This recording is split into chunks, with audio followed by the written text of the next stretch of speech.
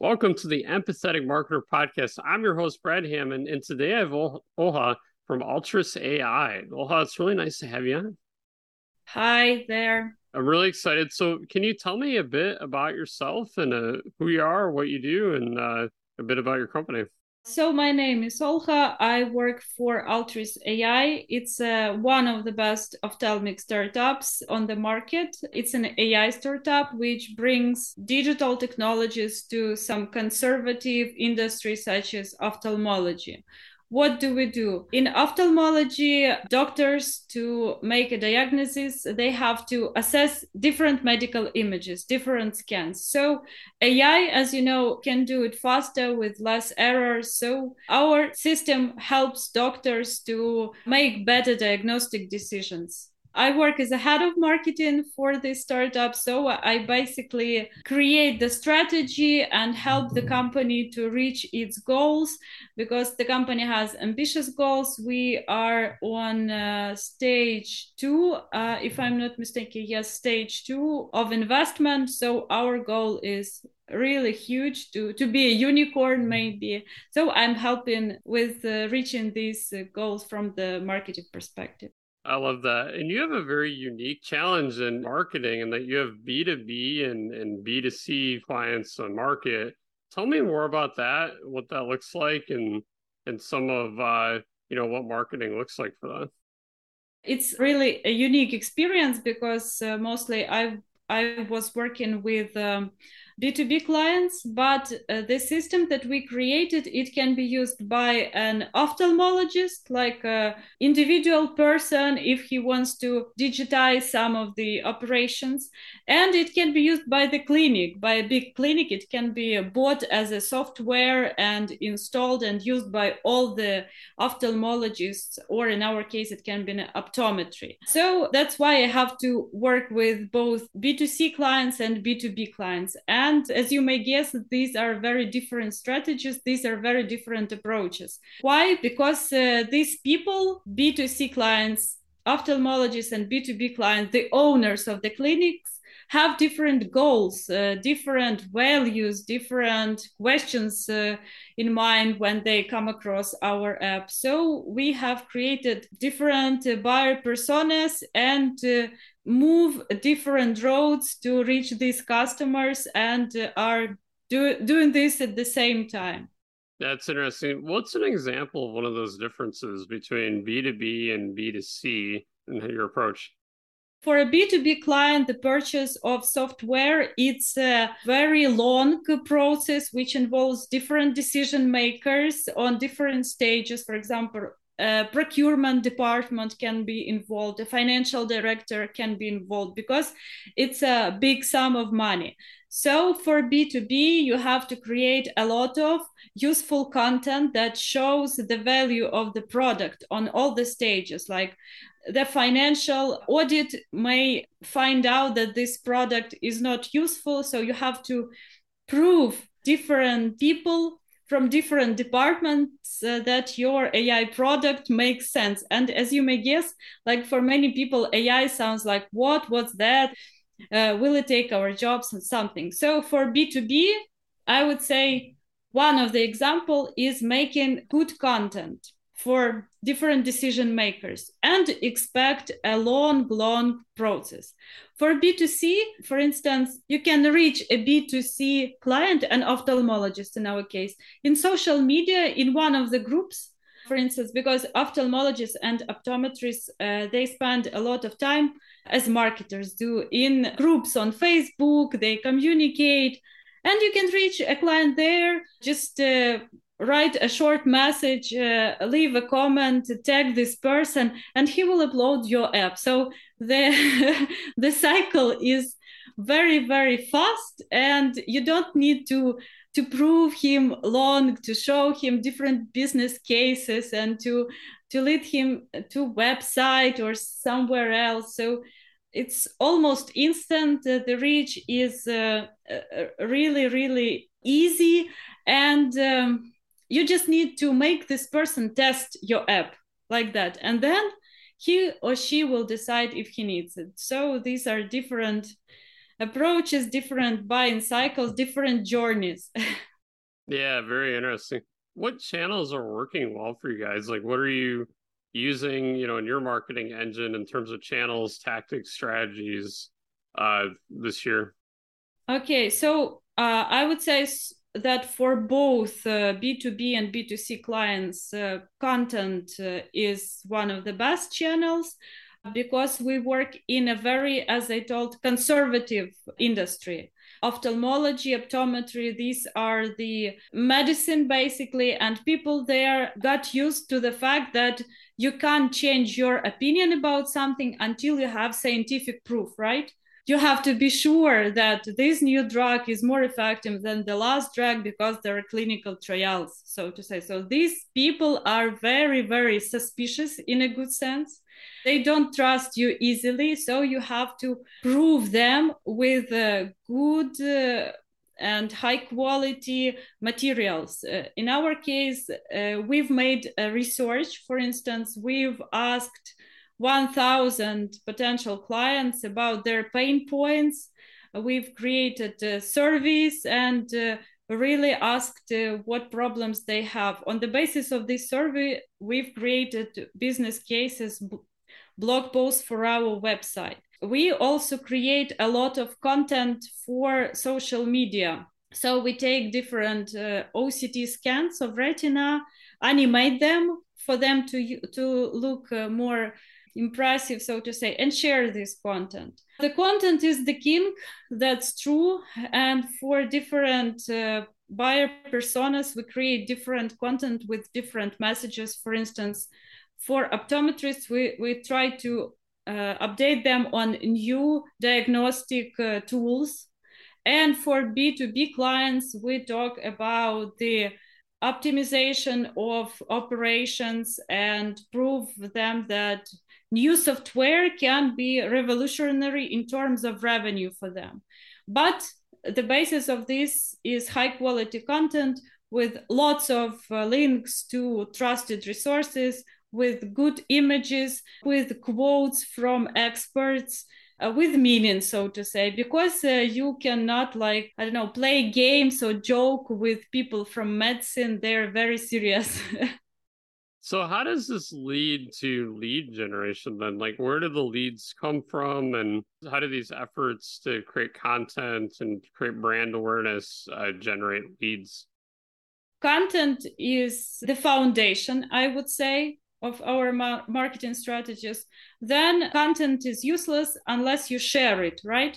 Like, it can be on your website and nobody would reach it, never. So we optimize our website to attract organic leads through various keywords. This is another part of our strategy.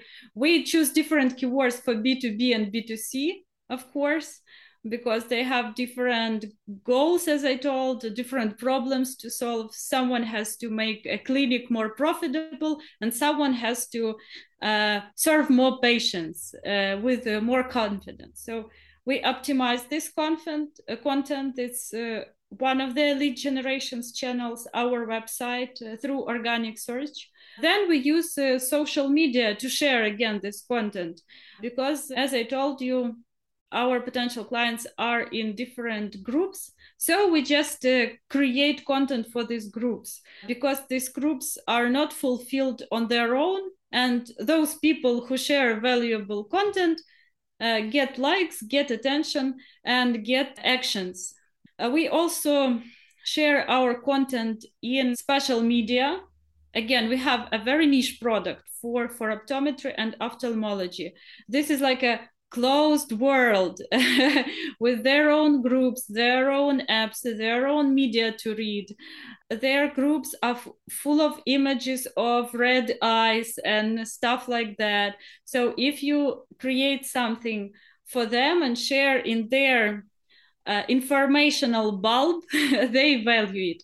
But actually, I'm not an ophthalmologist and I'm not an MD. We have a team of retina experts, of ophthalmologists, and they help us a lot. They consult us, and after their approval only, we share this content. So what did I mention? Content, SEO, social media groups. LinkedIn works actually very well because on LinkedIn you see the profession, like straight ahead.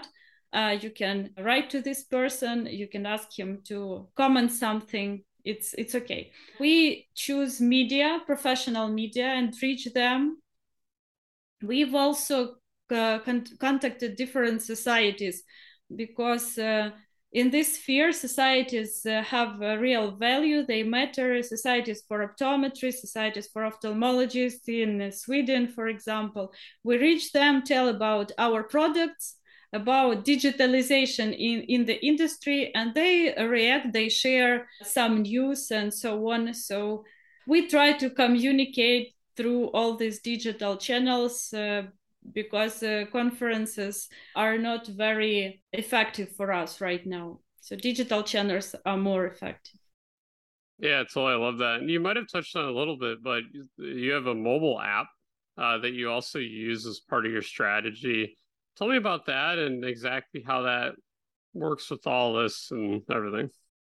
Yeah, the mobile app was a real gift for me as for a marketer when I joined this company, because I was told, like, we have a product, it's an AI platform for image analysis, and you have to find as many clients as possible. But then it turned out that the team created a free mobile app for education of ophthalmologists.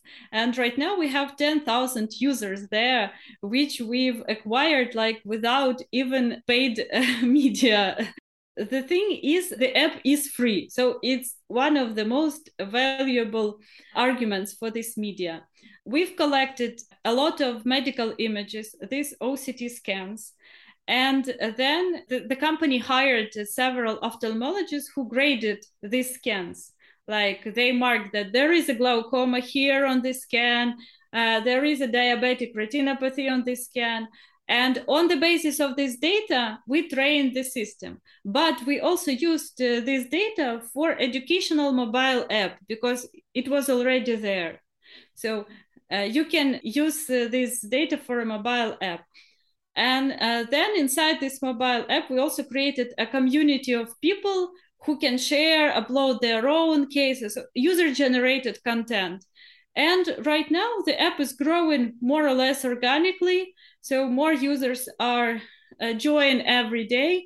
And in the future, we want to use this mobile app as a marketing channel for our Altris AI platform, for our final product. Why? Because basically we understood that all those people who joined our mobile app, they don't know medical image analysis well enough.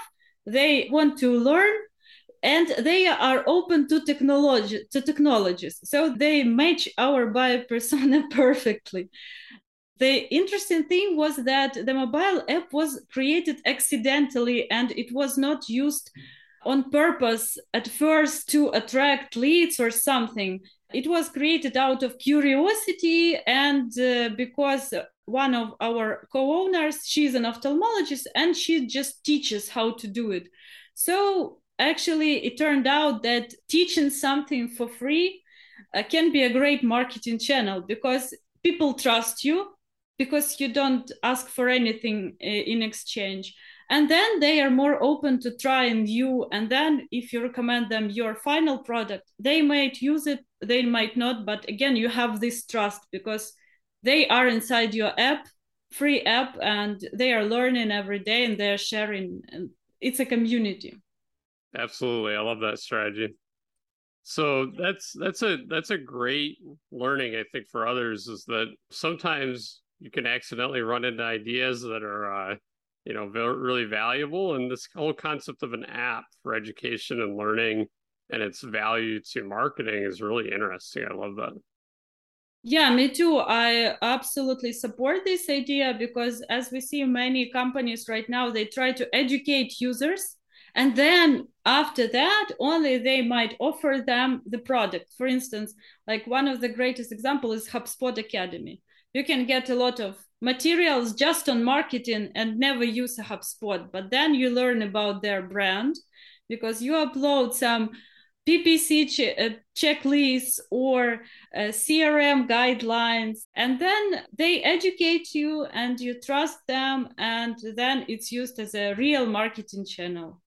As we're wrapping up here, what are metrics, targets, things that you're measuring that matter to you in marketing today? In the end, every business owner wants one thing: for business to bring money. So a marketer who is hired to any company is expected to do exactly that. So our marketing department's goal is to bring as many potential clients, we call them marketing qualified leads, as possible. We actually have an ambitious goal right now. We are trying to figure out how to reach it, but the highest goal is marketing qualified leads. In our case, these are now the people who are registered inside a mobile app or a platform. So when the person is inside this system, he is a sales qualified lead. Then the sales team, the support teams communicates with him, trying to upgrade him or, I don't know, make him a payable customer, so to say. So for me, marketing qualified leads are the most important goal, which I measure on a daily, monthly, quarterly basis. And then I measure the leads that come through different channels to see which channel brought me the best results. And then in these channels, in content, I measure, for instance, bounce rate on the pages. In social media, we measure how many people downloaded the app, from which group, how many comments, shares were there. In SEO, I measure the number of keywords on first positions in Google in different countries, in our target countries, so to say. In media, I can measure publications. Soon we will launch several paid media channels, Facebook probably, and search inside markets. And I will measure like basic impressions, conversion rate, the number of installs, uninstalls, and so to say. That's probably right now all. And for B2B clients, we measure how many demos were conducted after a potential client got through website or through a LinkedIn, and so to say. Awesome. Well, really appreciate all your insights on this. I think there's a lot of learnings here in terms of having an app and what to measure, what to track and all that. And really appreciate all your insights and wisdom on this podcast here. Happy to share. Thank you. Thank you.